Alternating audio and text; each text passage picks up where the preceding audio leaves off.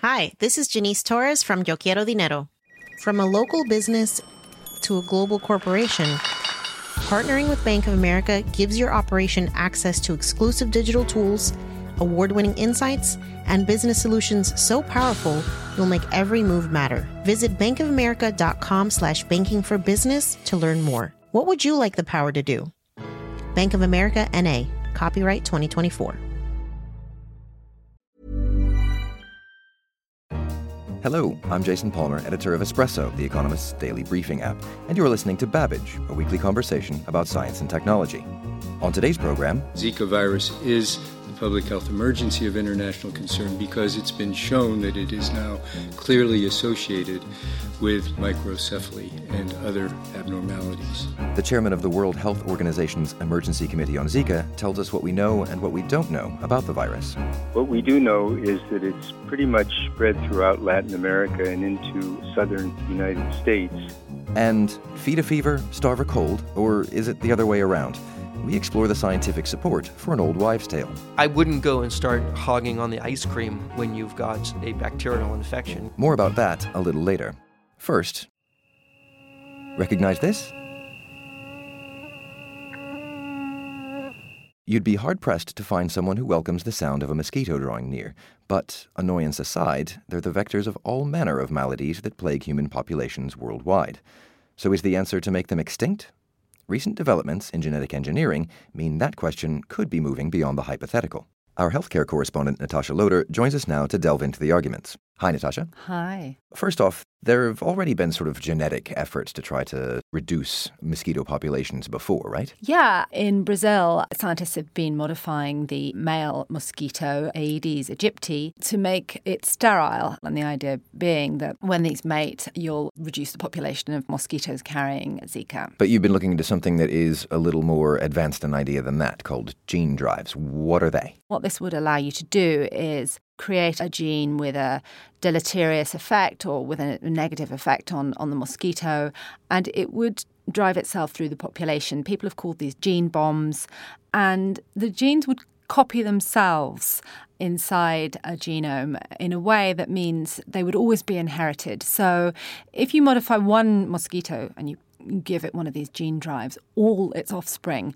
would have this gene. And traditionally, you'd expect offspring to inherit this 50% of the time. And they're quite controversial because, once you release this genetic modification, it's kind of out there and people worry about unintended consequences, or what if you change your mind, and is it right just to eradicate a species completely? Well, and it sounds as if it wouldn't at all be limited just to mosquitoes. I mean, we could attack other disease vectors as well, right? Right. I mean, in theory, you could create a gene drive in any species. And that's the sort of thing that worries people. And you could use them for good and for harm as well. I mean, in the same way that you could engineer a gene drive to wipe out a species of mosquito or another vector, you could also engineer a gene drive, in theory at least, so that mosquitoes were much more likely to carry infectious diseases and things like that. Right, so a new front then in biological warfare, I suppose. Potentially, and yes. There's the ethical question of should we be deciding whether or not to make some species extinct? We've had this debate in the past, and the conclusion has been, yes, absolutely, you can wipe out a species if it is very harmful to mankind, because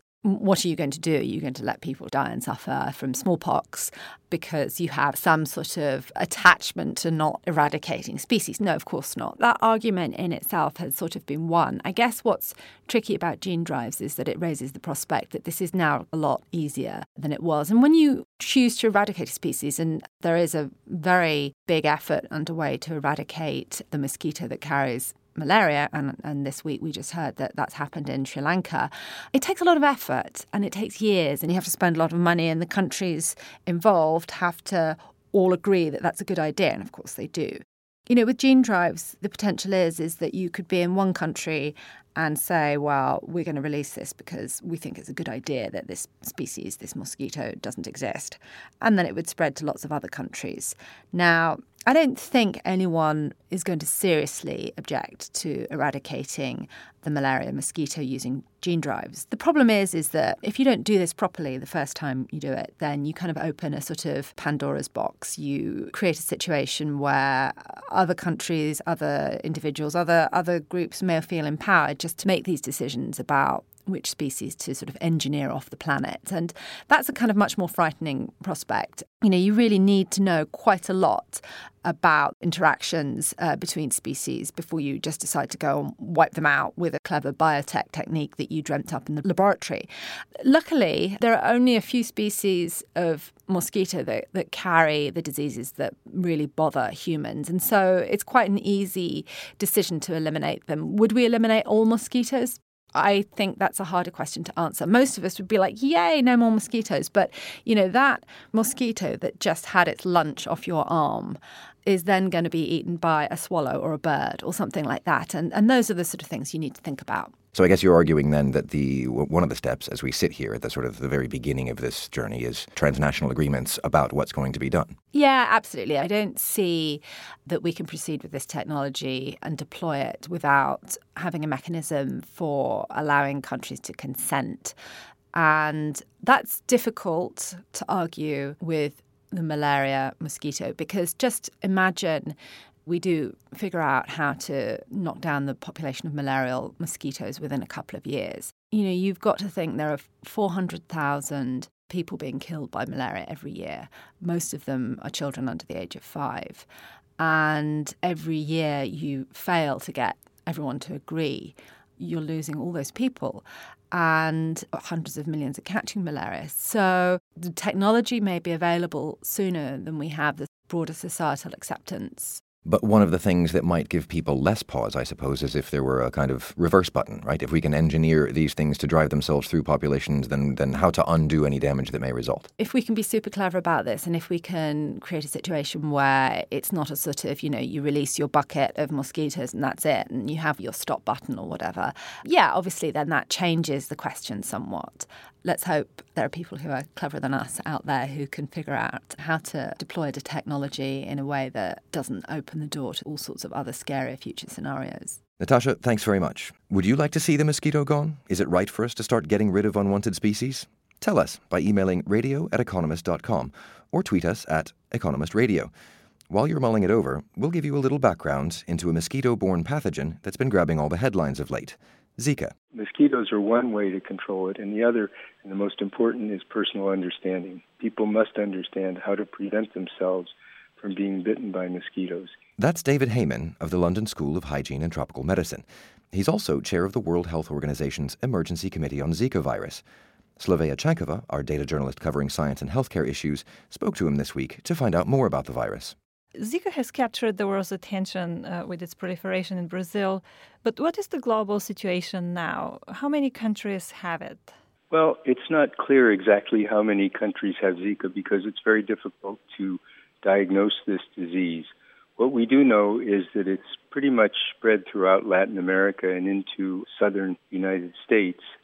This is the virus that comes from Brazil that came in from the Pacific. Then there are other viruses. There's an African Zika virus, and there's another Asian virus which has circulated in Asia and Africa for many years, and that causes outbreaks periodically as well. Is Zika expected to keep spreading to other countries? Is it known whether it will keep marching across the world? Well, it's not known. In fact, the strain that was found recently in Singapore is a strain which has been circulating in Asia for many years. It's not the strain that came from Brazil. So initially it was thought that it was the Brazilian strain, but genetically it wasn't. But earlier in the year, Singapore did have an imported case of Zika, which came in from Latin America. So you can see that these viruses, there are 3 different types, at least 3 different what we call lineages, and they're occurring throughout the world. A lot has been learned about Zika in just under a year since doctors in Brazil noticed a rise in microcephaly and Zika was the expected cause. But what do we still not know about the virus? Well, there's much that we don't know about the virus. We know that the virus that has been first seen in Brazil causing microcephaly is a virus which causes risks to fetus. And we know that this virus can be transmitted by mosquitoes and also by sexual transmission. We don't know, however, how long a person could be infected after their initial infection to spread it sexually. And there are many, many other diseases we don't know about transmission. In addition, there's much we don't understand about what this virus does to the human, whether it's to the fetus or to an adult. There's much laboratory work, but there's not a lot of work in humans to understand what is called the natural history of the disease, how it manifests itself. We know, for example, in fetuses that there can be microcephaly. We know that there can be Guillain-Barré syndrome in people who are infected. That's Guillain-Barré syndrome, a nasty condition in which the immune system starts attacking tissue in the peripheral nervous system. Tingling can turn into muscle weakness and problems walking, and in some rare cases, it can become life-threatening. Back to what we don't know. But we don't know other possible disease that occurs from this virus as well, or long-term residual effects. So there's much that's not known. There is much that's known, and what hopefully will happen is that eventually there will be a vaccine which is effective in preventing infection. And what about the health effects that are already evident? How common are birth defects caused by Zika when the mother is infected in pregnancy, for example? Well, at present, it's thought that this is very low compared to another virus in the past which caused many, many fetal abnormalities, and that was German measles or rubella. Back before there was a vaccine for rubella, if a pregnant woman was infected, it was thought that there was an 80 or 90% chance that her fetus would be affected and that the child would be handicapped. However, this is much, much less for Zika. It's thought to be even less than 10% and possibly less than 2%. But again, it's very early in understanding about this virus. Thanks to Professor Heyman there, and of course to Sylvia. Last week we talked about the renaissance wood was undergoing as a viable, environmental and economical building material. We discussed, you responded. Ian Salisbury wrote to us on Facebook saying, I think we should still forego the thatch. Ian, I have to say you might be right. It's not the most long-lasting of building materials and poses a particular fire risk. Now, back to all things infectious. Everyone knows you feed a cold, starve a fever, or is it the other way around? This old wives' tale has been credited to the writings of Geoffrey Chaucer, though the evidence for that is scant, as well as the 16th century dictionary scribe John Withels, who said fasting is a great remedy of fever. While historians have deliberated, medicine has already made a decision that it's always bad to deny food to the unwell. But they could be wrong. Matt Kaplan, our science correspondent, has been looking into the issue. Matt, first off, I can never remember which way around it is: feed a cold, starve a fever, what have you. You're familiar with the advice, I presume? Well, I mean, seriously, you ask different grandparents and they'll give you different advice. There's absolutely no consensus on this. Everyone's got a different opinion. So these researchers looked at animals. And the thing is, we know for a fact that when animals get ill, they tend to veer away from food. We do the same thing. When you get really sick, you tend to not want to eat, and that's your body taking some action all on its own. And there's some sort of consensus arising in the biology community, if not medical community, that force-feeding animals when ill has a definitive effect. So yeah, this research started with a couple of researchers who noticed that with insects with bacterial infections, if you force-fed the insects food, the insects tended to die, and when you kept them away from food, they tended to survive. Similar work got done with fruit flies, but it was unclear because sometimes feeding helped and sometimes it didn't. And these researchers noticed, well, wait a minute, hold on. Different research groups are working with different types of diseases. Do some diseases benefit from starvation and some not? And so they really got looking into that, and they set up this experiment with your favorite animals, Jason, mice, to see how they responded to different infections with different feeding regimes. So we're going to get back to some tortured mice in some way, no doubt, because we often do. Okay, so what did they test and how? So they worked with groups of mice that were either infected with Listeria, which is a bacterium that tends to cause food poisoning. Similarly, they worked with a mouse version of influenza. And they looked at what happened when they force-fed these mice something similar to rodent chow, or if they force-fed them saline solution. And the results that they got with these two groups of animals was just totally different. If you force-feed a mouse that's suffering from a bacterial disease, the mouse does really badly. In fact, all of the mice die in the group. But if you don't give them the food, if you just force-feed them saline solution, which is bereft of nutrients, roughly half of the mice survive the disease. So that was pretty staggering all on its own. And then when they looked at the virus population, they found very much the reverse. Mice that were force-fed tended to do rather well, whereas mice that were not force-fed tended to do rather badly. And is there any indication as to what's actually going on here, what's going on with the cells, with the biology itself? So when they started looking at the cellular level, they noticed, specifically when they ran subsets with just glucose appears to be the critical factor here. If you force feed glucose, it has this major effect on bacteria or viral populations. They noticed that their cells behaved very differently. And the key, this will take you right back to grade level microbiology, Jason, is the endoplasmic reticulum. Does that ring any bells? I remember that. It's the ripply one, right? Yeah, it's the ripply one with the ribosomes all over it. When the endoplasmic reticulum detects that there's a viral infection, and it notices that its parent cell is not getting enough glucose to fuel a response to the virus, the endoplasmic reticulum begins programmed cell death. It effectively sets up cellular suicide to blow up the cell before the virus can take control of the DNA in the cell and set up a virus factory. And providing glucose in a virus situation allows the endoplasmic reticulum to say, okay, we got enough glucose to fight this infection. We're going to be okay. No need to hit the self-destruct button. And what about on the bacterial side? When you provide a whole bunch of glucose to cells that are suffering from these bacterial infections, this research group noticed that the cells start creating a lot of damaging free radicals, oxygenated material like hydroxides, that cause a lot of cellular damage and actually make things far worse for a cell that's already stressed with an infection. And, of course, I'm honor-bound to return to the question we started with, which is, okay, so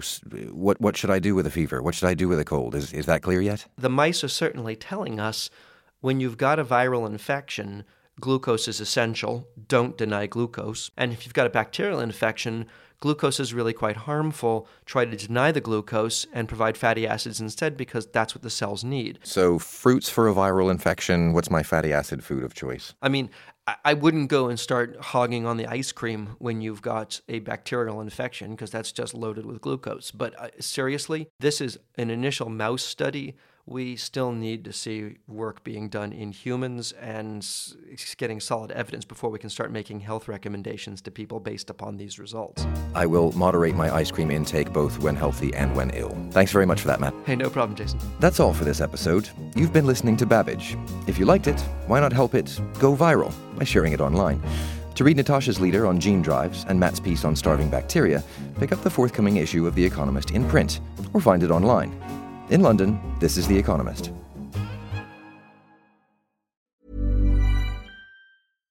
Hi, I'm Daniel, founder of Pretty Litter. Cats and cat owners deserve better than any old-fashioned litter. That's why I teamed up with scientists and veterinarians to create Pretty Litter. Its innovative crystal formula has superior odor control and weighs up to 80% less than clay litter. Pretty Litter even monitors health by changing colors to help detect early signs of potential illness. It's the world's smartest kitty litter. Go to prettylitter.com and use code ACAST for 20% off your first order and a free cat toy. Terms and conditions apply. See site for details.